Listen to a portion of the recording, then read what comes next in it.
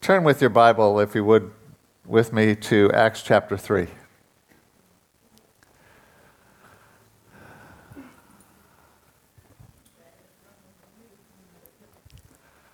I so appreciate the series that Johan did this last few weeks on being a supernatural church. We're going to build on that, I hope, for the next few weeks. If it doesn't build, then it's all Johan's fault. No.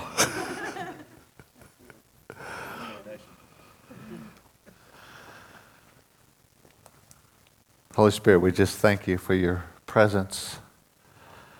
Thank you for the removing of fear. Thank you for setting us free, breaking chains. Thank you for bringing us revelation in your word. And so we just open our hearts to you. In Jesus' name. Amen. Amen. Acts chapter 1.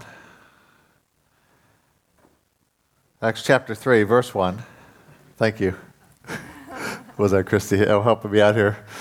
She's actually got the notes, so she corrects me if I say the wrong thing. Now, Peter and John went up together to the temple at the hour of prayer, the 9th hour. Before we get into that, let me give you a little bit of background.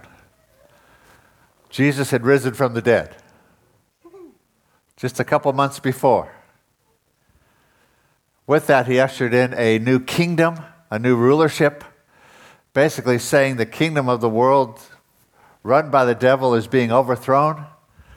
And so there's a new kingdom, and this kingdom, his teaching with them was that this kingdom is going to be advancing and growing.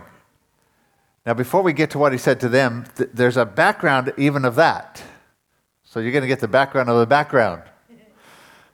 And I said to someone the other day, this is my introduction to my introduction, which is next week, to the next series we're doing. And so Ezekiel 47 talks about a river. Word this morning. River that flows from the throne of God. And if you read that, the farther it goes, the deeper it gets. Which doesn't work with rivers unless there's some other inlet. But it gets deeper. It's talking about the kingdom growing. Daniel chapter 2, from verse 34 and 35, and then in 44, talking about the kingdom, it says it starts as a rock and it becomes a mountain. There is this advancing of the kingdom of God. Jesus' parable in Matthew 13:31 about the mustard seed that just keeps growing. It starts as a little tiny seed and it grows. And he's talking about the advancement of the kingdom. He's talking about this kingdom growing in width and in depth. Growing in width. There's more people getting added to the kingdom every day than ever before in history. About 200,000 people today, every single day, get added to the kingdom. That's exciting. It's growing in width, but it's also growing in depth. There is a greater anointing, a greater releasing of the presence of God today than ever before. We often look back at things and say, I wish it were like that again. How many people have said, I wish we were like the New Testament church when 3,000 were added in a day. We're so far beyond that, we're getting 200,000 added in a day. Well, how about when Smith Wigglesworth came to Melbourne in Australia, and he wrote in his book about the miracles that took place over a 10-year period. We're seeing more things happen in one church rather than a whole city in a year than they saw in 10.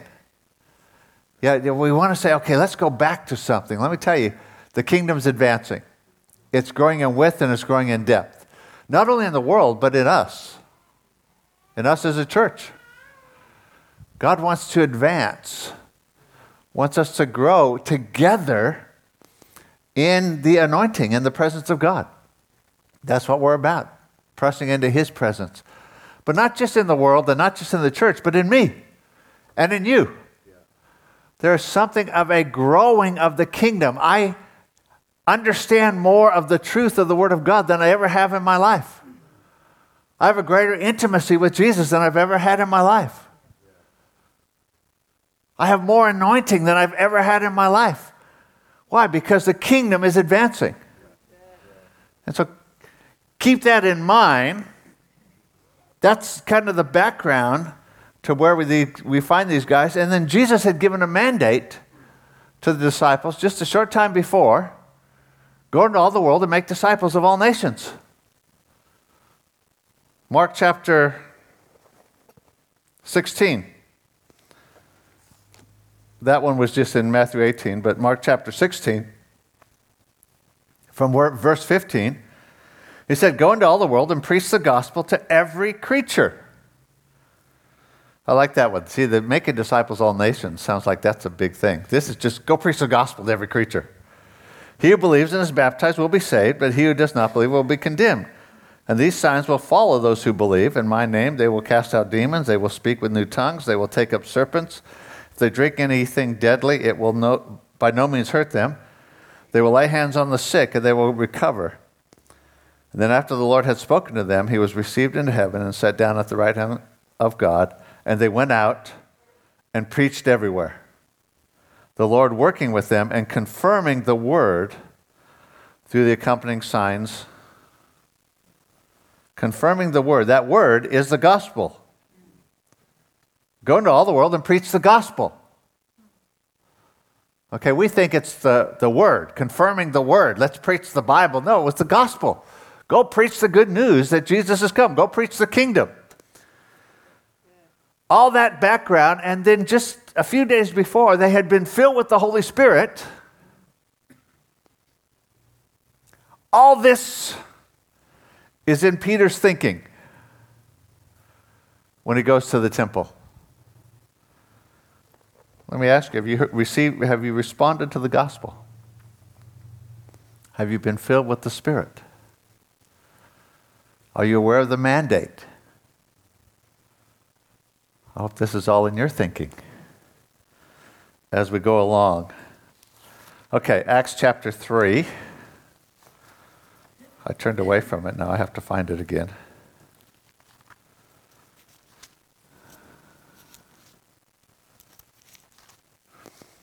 From chapter 3 and 4 is one story. We're going to go through the whole story this morning. It shouldn't take long because I'll read very fast. No.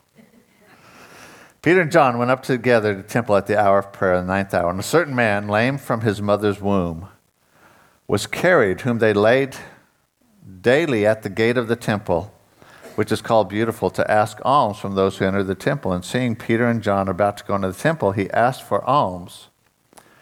And fixing his eyes on him with John, Peter said, "Look at us." So he gave them his attention, expecting to receive something from them. And Peter said, "Silver and gold I do not have, but what I do have I give you. In the name of Jesus Christ of Nazareth, rise up and walk." Can you just imagine? All this stuff is in Peter's thinking. This mandate of the kingdom, this growing kingdom concept that Jesus has given them, the being filled with the Holy Spirit. Jesus said he's going to do this. You can almost see Peter spelling faith, R-I-S-K. As Johann quoted John Wimber. It's almost like, let me try this and see what happens. Here's this guy who's there. He's been there most of his life. You find out later he's 40 years old. He was laid there daily. It was only a couple months before that Jesus came into Jerusalem riding on a donkey, went to the temple. He was there. Jesus didn't heal him.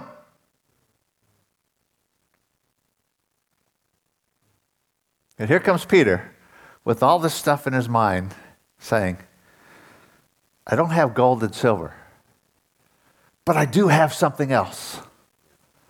The Spirit of God. In the name of Jesus of Nazareth, rise and walk. And he took him by the hand and lifted him, and immediately his feet and ankle bones received strength. My tongue's tied. So he leaped up, stood, walked, entered the temple with them, walking, leaping, and praising God. And all the people saw him walking and praising God. Then they knew that it was he who sat begging alms at the beautiful gate. And they were filled with wonder and amazement at what had happened to him. And as the lame man who was healed held on to Peter and John, all the people ran together to them at the porch, which is called Solomon's, greatly amazed. I would be too. They're greatly amazed. And when Peter saw it, he responded to the people, "Men of Israel, why do you marvel at this? Or why look so intently at us, as though by our own power or godliness we'd made this man walk?" He's saying, hey guys, we didn't do this. Jesus did. Why is this important? Jesus has set in place the growth of the kingdom, filled them with the Holy Spirit, and this is the very first miracle that took place after that. And Peter, in the midst of it, says, stop, let's make sure we understand it's not us. It's him. Even though we're filled with the Spirit, we didn't do this. The God of Abraham, Isaac, Jacob, the God of our fathers, glorified his servant Jesus, whom you delivered up and denied in the presence of Pilate when he was determined to let him go. But you denied the Holy One, the just, asked for murderer to be granted you, killed the Prince of Life, whom God raised from the dead, of which we are witnesses. Have you met Jesus? If you met Jesus, then you're a witness that he is alive.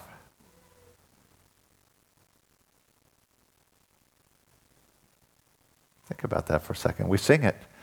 He's alive. He's alive. If I've met him, then I'm a witness that he's alive. And his name, through faith in his name, has made this man strong, whom you see. Yes, the faith that comes through him has given him perfect soundness in the presence of you all. Wonderful story. I'm going to jump to chapter 4. Now, as they spoke to the people, the priests, the captain of the temple, and the Sadducees came upon them, being greatly disturbed that they taught the people and preached in Jesus the resurrection from the dead. They laid hands on them and put them in custody until the next day. However, many of those who heard the word, believed, and the number of those added were about 5,000. Peter steps out in faith.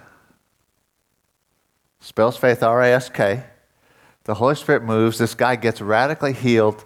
They share the gospel, and then he ends up in jail. I don't know why they put this part in there. It doesn't excite me now. I might end up in jail. I doubt that what if we did? Shows you the deceptiveness of religion. A guy has gotten healed who's been lame for 40 years. And they're getting upset because they're talking about Jesus. Came to pass on the next day that the rulers, elders, and scribes, as well as Annas the high priest, Caiaphas, John, and Alexander, as many as were the family of the high priest, were gathered together Jerusalem. And when they had set them in the midst, they said, by what power or by what name have you done this? Now I can just see Peter rubbing his hands together saying, you're going to actually ask that question? Let me tell you. And then Peter, filled with the Holy Spirit, said, rulers of the people and elders of Israel, if we are this day are judged for a good deed done to a helpless man, by what means he has been made well, let it be known to you all and to all the people of Israel that by the name of Jesus Christ of Nazareth, whom you crucified, whom God raised from the dead, by him this man stands before you whole. This is the stone which was rejected by the builders, which has become the chief cornerstone, nor is there salvation in any other, for there is no other name under heaven given among men by which we must be saved. He goes right to the main issue. The main issue wasn't the guy who got healed. The main issue is salvation. It's the gospel. So in this very first miracle, we have a whole number of ingredients that we're going to cover over the next few weeks. But the gospel is the main thing. Wholeness comes through the gospel. By him, this man stands before you whole. See, the lie of our culture is that there's a whole lot of other things you need. But we need to understand that healing and miracles are the confirmation for the gospel. They're not the confirmation for our ministry. They're not the confirmation for our gifting. They're not the confirmation for our authority or our holiness or anything. They're the confirmation for the message, which is the gospel. We just read Mark 16. Preach the gospel, and these signs confirm, accompany. See, what we need to understand is that sin, selfishness, injustice is not in a system or a form of government. It's in the heart of man. Whole talk in America right now about systemic racism and injustice is if we could change the system. The problem is all you have to do is go back in history and look at every other system, every other form of government. If we could change the form of government, we would do away with this. The problem is it's not the government, it's the person who governs. Without the gospel, there is no change. Only salvation changes the heart.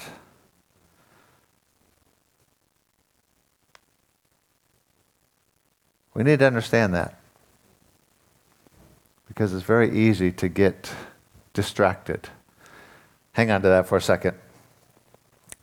Back to Acts 4, verse 13. Now when they saw the boldness of Peter and John and perceived that they were uneducated and untrained men, they marveled. And they realized they had been with Jesus. How many of you ever feel uneducated and untrained? The issue isn't how much education or training you have. The issue is, have you been with Jesus? The presence of God is what changes people and circumstances. It's not our training. It's not our education. Well, if I only knew more. Let me tell you, we're all in the same category as Peter and John. I don't know enough. I'm untrained, uneducated, but I've been with Jesus. And seeing the man who had been healed standing with them, they could say nothing against it. But when they had commanded them to go outside of the council and conferred among themselves, saying, "What shall we do to these men? For indeed that a notable miracle has been done through them is evident to all who dwell in Jerusalem, and we cannot deny it." Healings and miracles that God does are evident.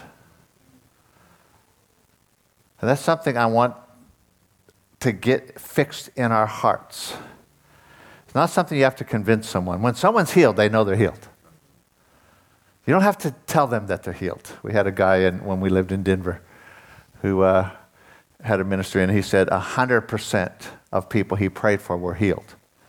So he had people come, and one of our friends from Australia came to visit this guy and went to a seminar and found out that what the guy actually taught was that you're healed in the spirit, even if you don't see it manifest in the natural. So he could say 100% of people are healed.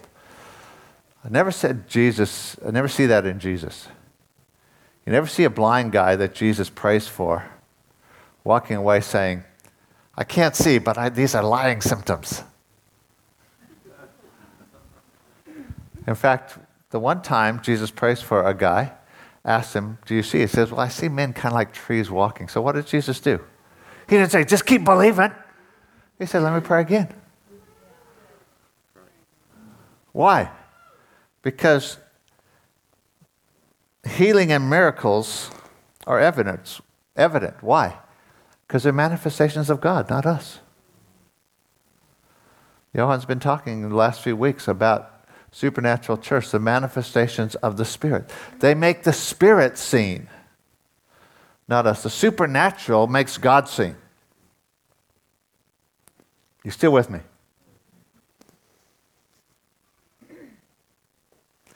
Yet their response, nobody could argue, even though it was evident. Verse 17, but so that it spreads no further among the people, let us severely threaten them.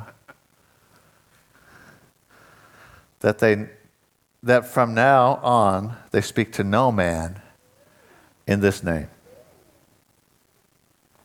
So they called them, commanding them not to speak at all or teach in the name of Jesus. How many of you ever feel like that there's an intimidation? Don't talk about Jesus or the gospel. You can talk about spiritual stuff, but don't mention Jesus. You can talk about God, but don't talk about the gospel. There's an intimidation to get distracted, to focus on something else. Maybe something good, maybe injustice. Let's right injustice. Let's remove poverty. Let's whatever. Let's get focused even on healing.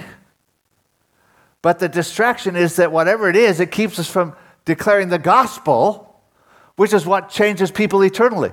You know that people who get healed are still going to die. In fact, story in John, Lazarus raised from the dead, he still died.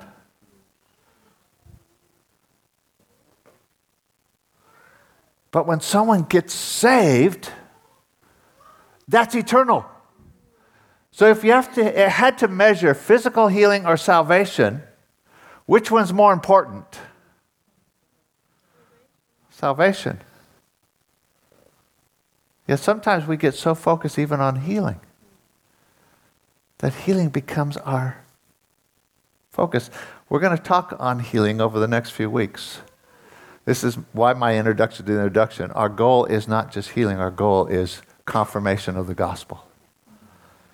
People getting saved. See, if we don't get distracted, we get deluded.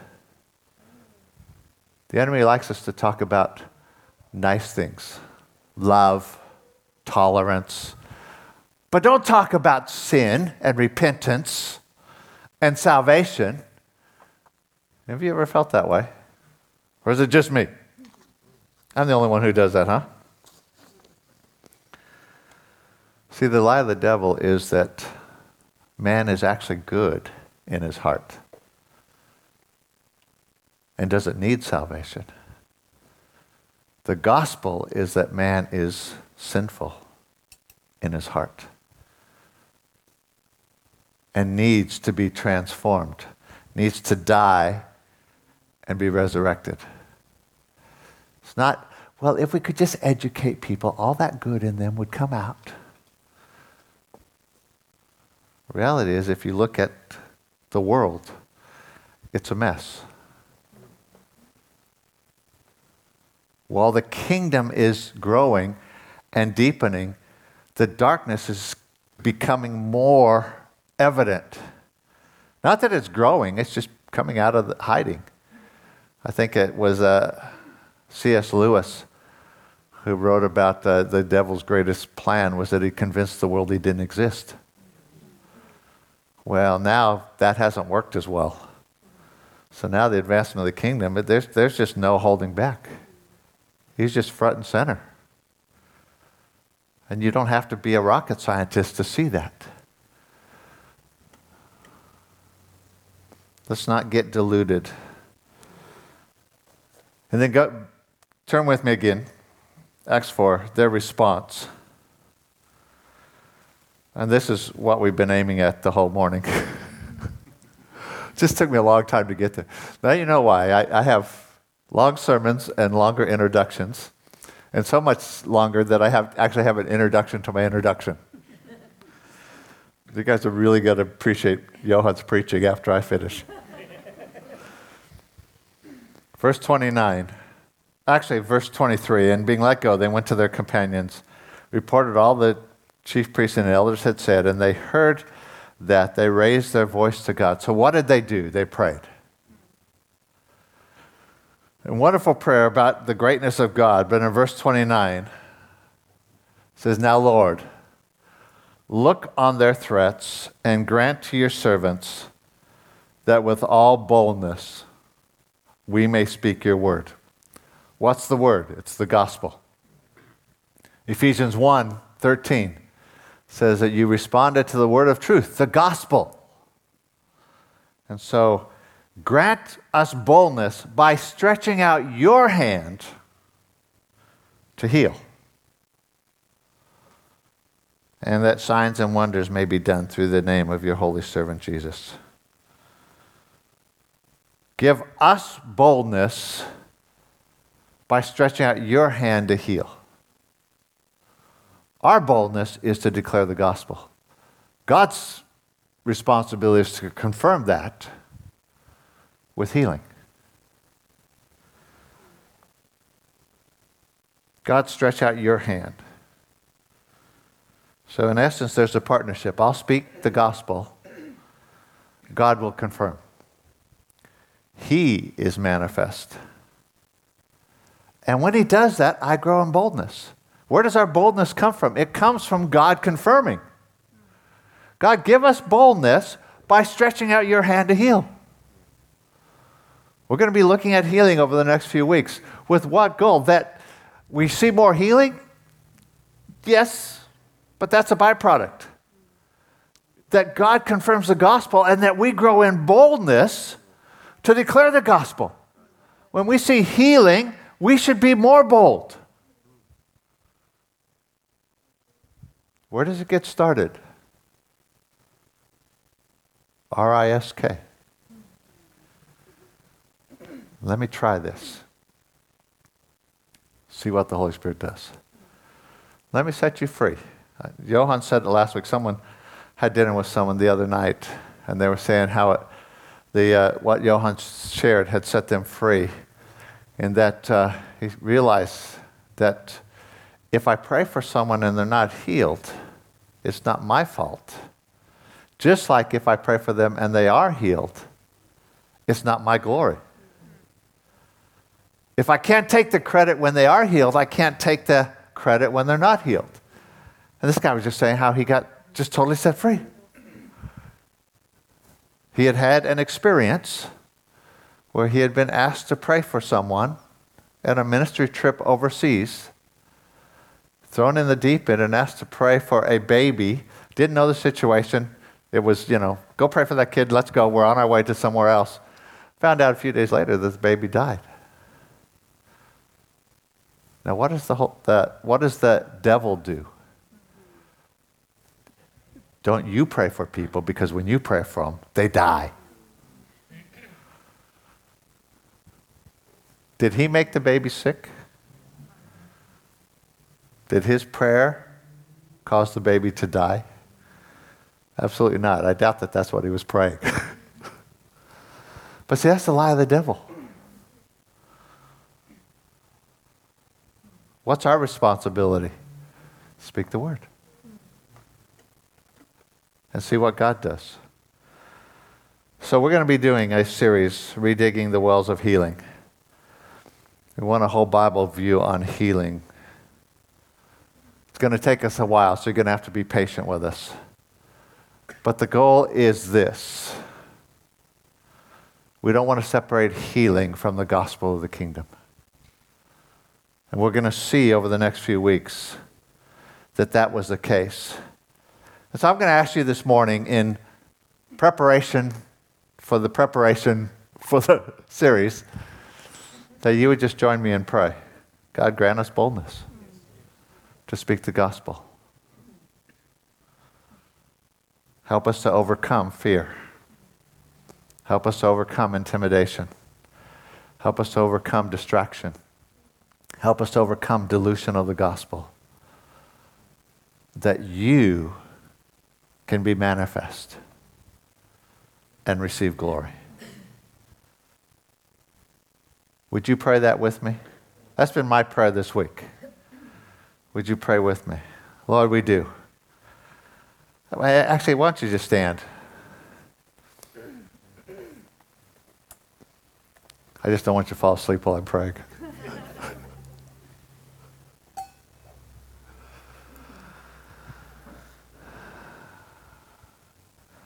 Lord, we see what happened at the very beginning. After you poured out your Spirit, your intent was that the church would be supernatural. In the very beginning, there was this supernatural manifestation that opened the opportunity to preach the gospel. And Lord, we realize if we read on that thousands of people got saved. That's the celebration. So Lord, just like those early disciples, we come to you, recognize you're a great and an awesome God. And we simply ask, would you give to us boldness that we might preach the word by stretching out your hand to heal. And that signs and wonders are done through the name of your holy servant, Jesus. Lord, we say, give us boldness. Our part of the partnership is simply to preach the gospel. Your part is to do the supernatural. Lord, no matter what we feel is happening in the world, no matter what we hear about elsewhere, our heart's cry is, will you do the supernatural that's evident, that nobody can argue against here, in this place, in our families, in our friends. And Lord, we realize that to do that, there is this partnership. You want to use us. And so we simply say, we're weak. We need your boldness.